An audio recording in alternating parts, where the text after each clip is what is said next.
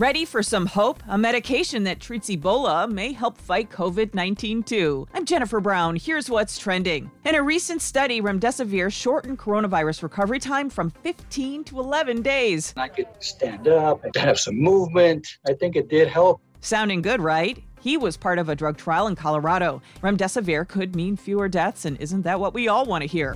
You either love him or hate him or fangirl over him, New York's Governor Andrew Cuomo. New York State is doing more than most countries are doing. Yeah, but a lawsuit says you forgot something. Cuomo is being sued for not having a sign language interpreter at his briefings. 4 deaf New Yorkers say they're missing critical information and guidance, and so are thousands of other deaf people. And Real Housewives of New Jersey drama. Haters are gonna hate. Joe Giudice has had his deportation appeal denied. He went back to Italy while he waited on the decision. He served time for fraud, and though he lived in the U.S. since a baby, he is not an American citizen.